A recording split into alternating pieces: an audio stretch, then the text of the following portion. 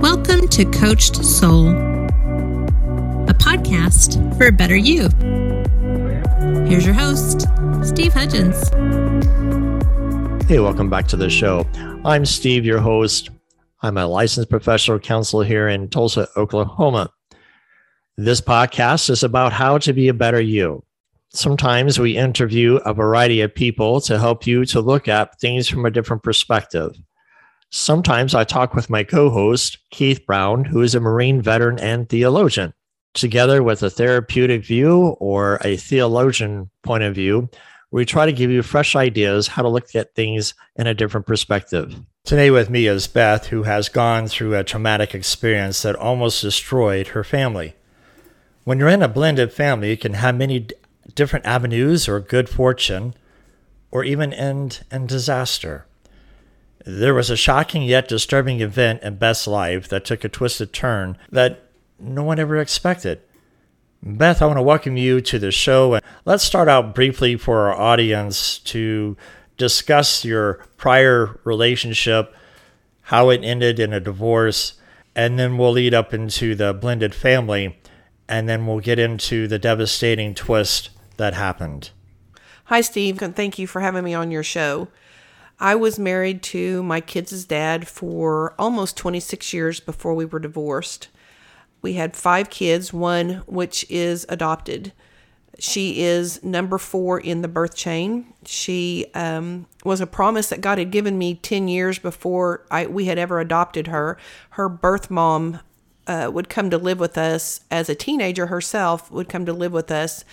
And we took her in, and after a chain of events, she became pregnant with her 3rd child, which is Elizabeth. What I thought would be a joyous occasion for my husband and I and our kids kind of put a strain on our marriage. My husband did not want to adopt didn't even want any more kids because our 3 kids were like 16, 13, and 12. And he just thought that we were past the baby stage. We could leave them if we needed to leave them to run to town or whatever. They were self-sufficient at this age. But after a series of events, we started going to counseling and had gone to counseling about twice. And in the second counseling session, he made a statement that what life would this little girl have if we didn't adopt her. So he agreed to the adoption. We adopted her at birth. She was a very healthy little girl. So, Joe, you mentioned that here's somebody living in your house, and she became pregnant, and you took the process of adopting her child. And I heard you say that there's some issues that began to develop between you and your husband. Can you talk a little bit more about the difficulties? Was it somebody living in the house, or was it more of your feelings and your desire to adopt this little child and to bring it into the family? What happened? No, Steve, it wasn't that somebody was living in the house or that a new baby was coming. We had issues in our marriage before Elizabeth ever arrived. We lacked communication in our marriage. We'd gotten married, I guess, at a fairly normal age. I mean, I was 23, he was 27, but we never learned the art of communication. My parents were married for, I think, 47 years before my dad died, and they had a perfect marriage. They never fought. They always worked everything out behind closed doors if it had to do with my brother or I. So I never saw the reality of what really went on in a marriage. I mean, we had a great childhood. Things that I've heard in, different home scenarios, we did have a perfect home life.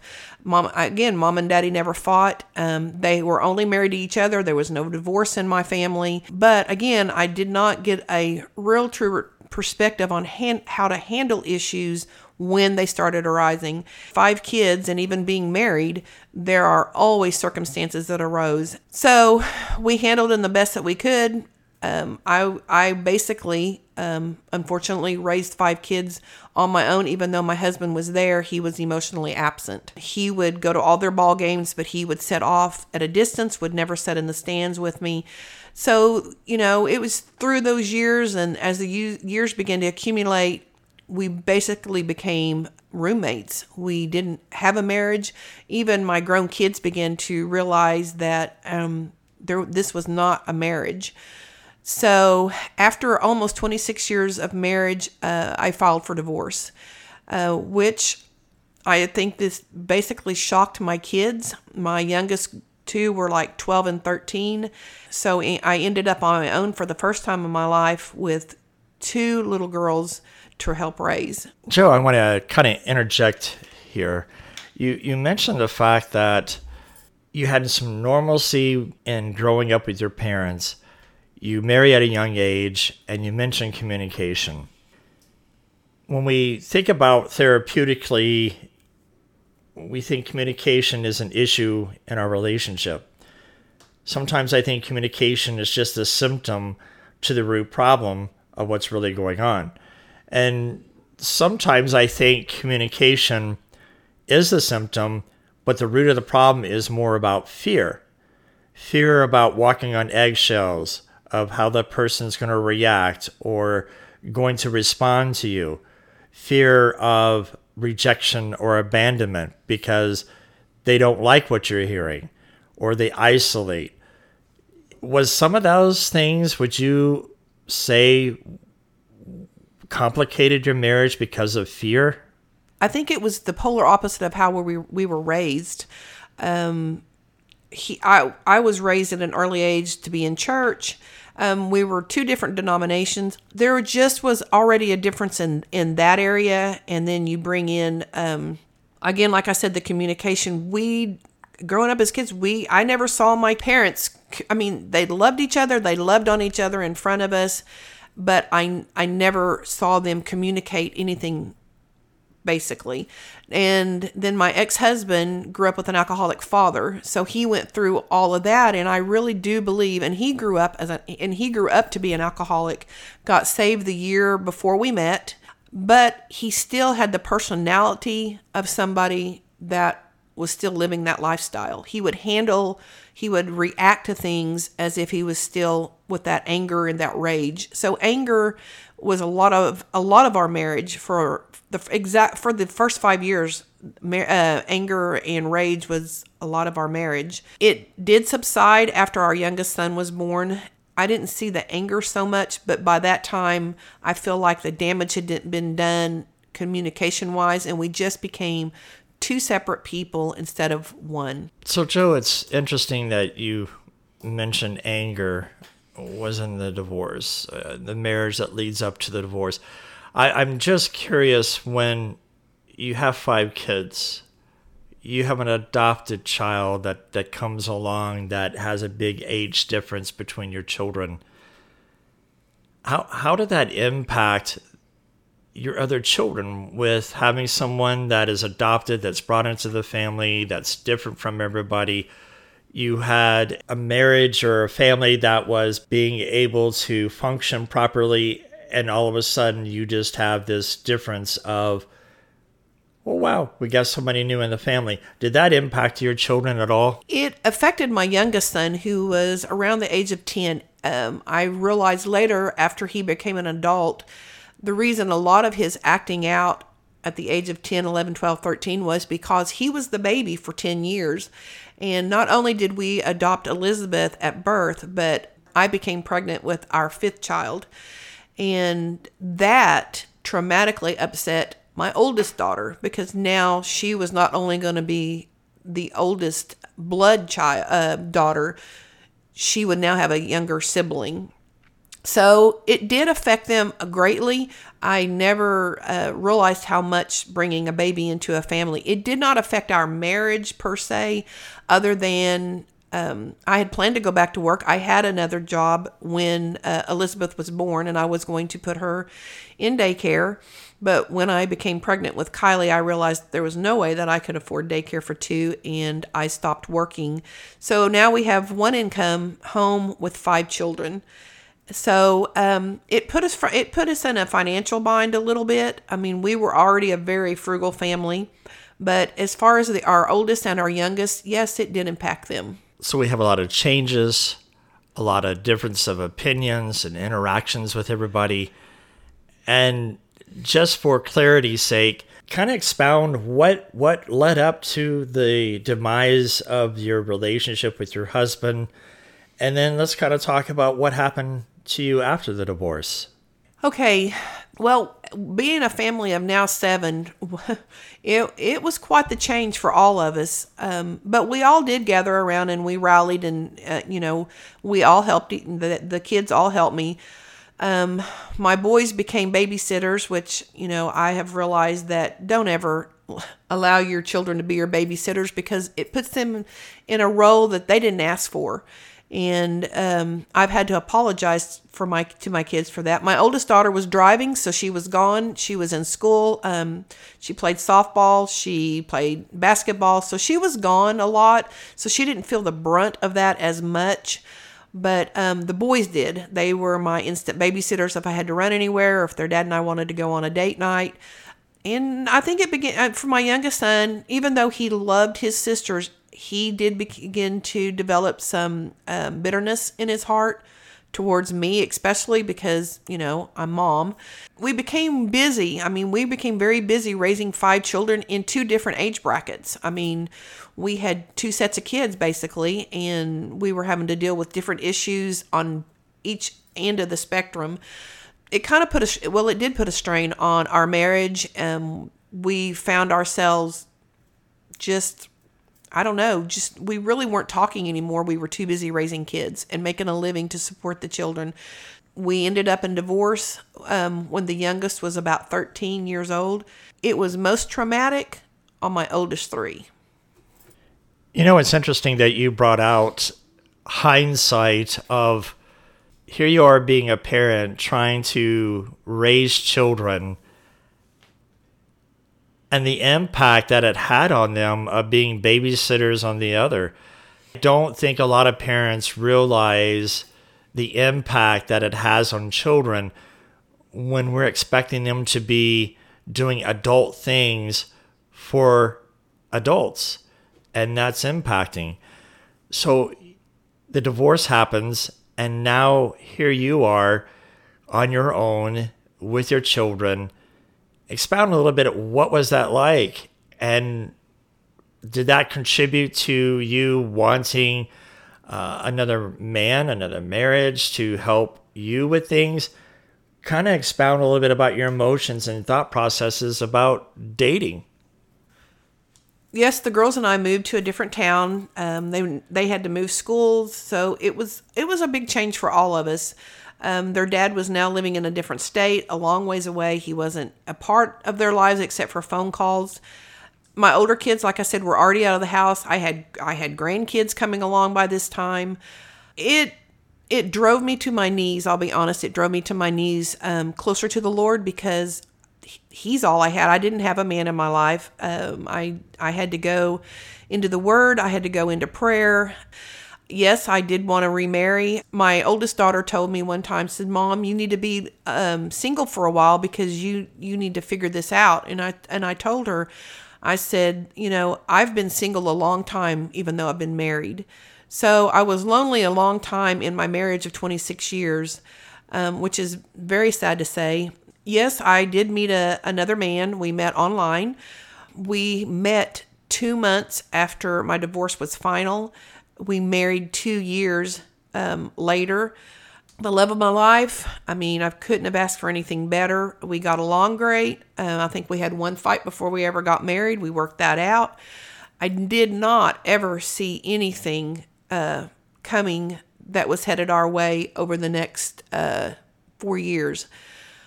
Beth, I find it interesting in your statement that you said in the next 4 years that you didn't see anything coming. Are you alluding to there's something that happened within this marriage that took a twist and a turn? Yes, I am. Right before I remarried, I had gotten calls from the school that my youngest daughters were going to, and my adopted daughter, Elizabeth, had been caught taking stuff out of backpacks. She was in kindergarten and taking, like I said, things out of backpacks of other kids, bringing them home. She was caught by the school. I honestly did not think much about it because I thought it's her age, But the school thought enough about it that they required that she come back to school with a clear backpack. Over the next 4 or 5 years, I began to watch as things would disappear in our homes, would be found at school. She would take the mouse that goes to my computer. It would be in her backpack. She would begin to, by this time, I am remarried. She is taking money out of our bedroom, out of my husband's jar that he had for his daughter that he was saving for her gas. He would just throw his change in there. She was stealing those. She was stealing from my mom, who was in her late 80s. It was just something that I never had to deal with my 4 natural children. I just chalked it up as teenage rebellion, basically. I kind of want to interject here because you're right. Some of these things are not going to occur to quote unquote normal. When we think about therapeutically, when there is an event between birth and to about 3 or 4 years of age, sometimes children develop attachment disorders. They can create a reactive attachment disorder. I don't want to go too much into those. I do want to focus on the events that keeps building up here that leads to the traumatic experience of what happens. And I don't want to give the listeners a heads up. Can you just start there where she continues taking things, the behaviors increase? It may seem like obstinate defiant disorder, but we can look at it as reactive attachment disorder and kind of go from there. And did she get diagnosed, and what was the diagnosis?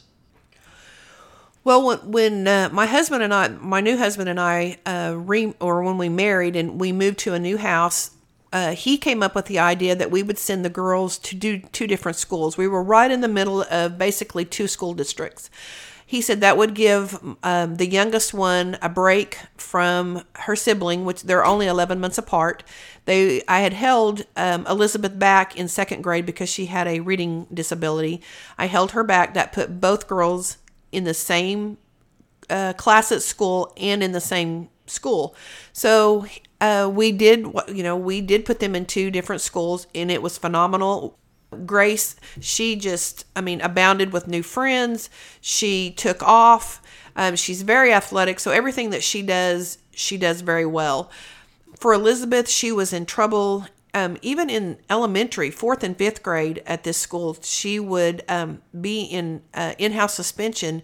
In the 4th and 5th, or I think it was 5th and 6th grade, she would be in-house suspension, which she'd spend a lot of time in in-house suspension. The lying, we began to realize we could not tell if she was telling the truth or lying. And let me say, I know that everybody's told lies before, but this is different. I have 4 kids. I could tell on my other 4 kids, for the most part, when they were telling a lie to me. We could not tell when Elizabeth was telling the truth. Her reality became whatever she was telling, whether it was the truth or a lie. It was her reality, and she brought us into that reality. So there was a lot of problems with her at school. She was in the principal's office a lot of times. I would be taking her to therapists trying to figure out what's wrong. I knew that something was wrong. I knew that this was beginning to go beyond just teenage rebellion, that there was something wrong. And with her being adopted, I didn't know for sure what all was in her background. I knew her birth mom personally. I had met her birth dad, but I didn't know a lot of his history. So I began to seek help from, therapists and trying to find a diagnosis so I would know how to be a better mom for her. We would go to many psychiatrists. She would be normal. They would come back and say, she's mad because of the divorce. And I'm like, but you don't understand. You don't live with this child. She will torment her younger sister to the point where we could never catch her. It was just, we ended up having to put locks on our bedroom doors because she was coming in and taking whatever she wanted, and we could never find the stuff, so we could never really prove it. We put cameras up in our house. she was home by this time when I was, with my second husband. She would be home about 30 minutes. By this time, she's in like 7th grade. She would be home about 30 minutes before I would get home from work. And we put the locks on the doors. Well, she began to shimmy between the lock and the door and still go into our room. And then we had to put the cameras up. It was a lot for a new marriage. It was a lot for my youngest daughter because she got put on basically the back burner because we were having to deal with Elizabeth 24/7. We couldn't take our eyes off of her. So a lot of problems began to develop between my husband and I. His children were way grown, as mine are. My 3 oldest were. And, I was still trying to protect her. So it brought a lot of discipline problems in between he and I on how to discipline my daughter. We kept her going into counseling. We stayed with counseling because I felt that was my only way to learn how to parent her. We came out with a diagnosis of RAD, which is a reactive attachment disorder that I found out that the majority of adoptive kids have towards basically mostly the adoptive mom. And she also was diagnosed with a learning disability. So, putting all this together, it was a strain on our marriage. We had, I had sent her in 2018 to stay with her dad for, it was about 6 weeks to give us I guess I would say a break so that we could have some kind of a normal life for 6 weeks between my husband and I and my youngest daughter. In those 6 weeks, she contacted me. I mean, we were still semi-close. She texted me about 2 days before she was supposed to come back and said, "Mom, I can't wait. I'm coming back. I'm ready to see everybody." And I said, "Okay." Lo and behold, I did not know that at the end of her coming, when she came back, that my ex-husband on the ride back would ask her and tell her that she could now move in with him and his wife.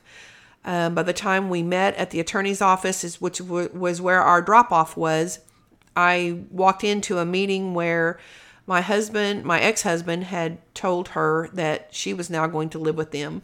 So I walked into a really hostile environment. It led to the attorney going to the parking lot with me because it was hostile. I finally ended up having to take control of taking her to my car. Once we got away from my ex-husband and his wife, we drove down, went to pick up my youngest daughter from my son's house. And once we picked up Grace from there, we drove to my house. The whole dramatics stopped. She settled back in. We got home. We were going to take her out to eat because she was coming back in. Like I said, being gone for 6 weeks. Everything was fine that we thought. 4 days later, I'm taking the girls to my youngest son's house because they're babysitting for him. And later that night, I waiting on the girls to come home. They never came home. I'm making phone calls to my son, to my daughter-in-law. I can't get anybody to answer. I go over to the house. Nobody's home. They were supposed to have been home around about 8 o'clock. By 10:30, 11 o'clock, I'm beginning to panic. I can't find anybody, and the sickening feeling in my stomach just that something has happened. We had the gate, because you have to drive into our property. We have to open the gate to let you in. We saw a car coming. We ran inside, shut the door, because the girls were coming home. And all of a sudden, the doorbell rings. We cannot understand why the girls would be ringing the doorbell. When I opened the door, there stood 2 county sheriff and 2 DHS workers. I mean, Beth, that's pretty scary. You're expecting things to be normal, and they're not. And you have DHS and sheriffs, and I can only imagine what's happening. And to our listeners, you're going to have to imagine until next week what really happened. Sorry to end it on this tune, but we're running out of time. Beth, I appreciate you today. We're going to pick up next time and pick up what really happened and the redemption that came from it. Thanks for joining us today. Thank you, Steve. Thanks for joining us today. We hope to have you back next week. Until then, be safe and be kind.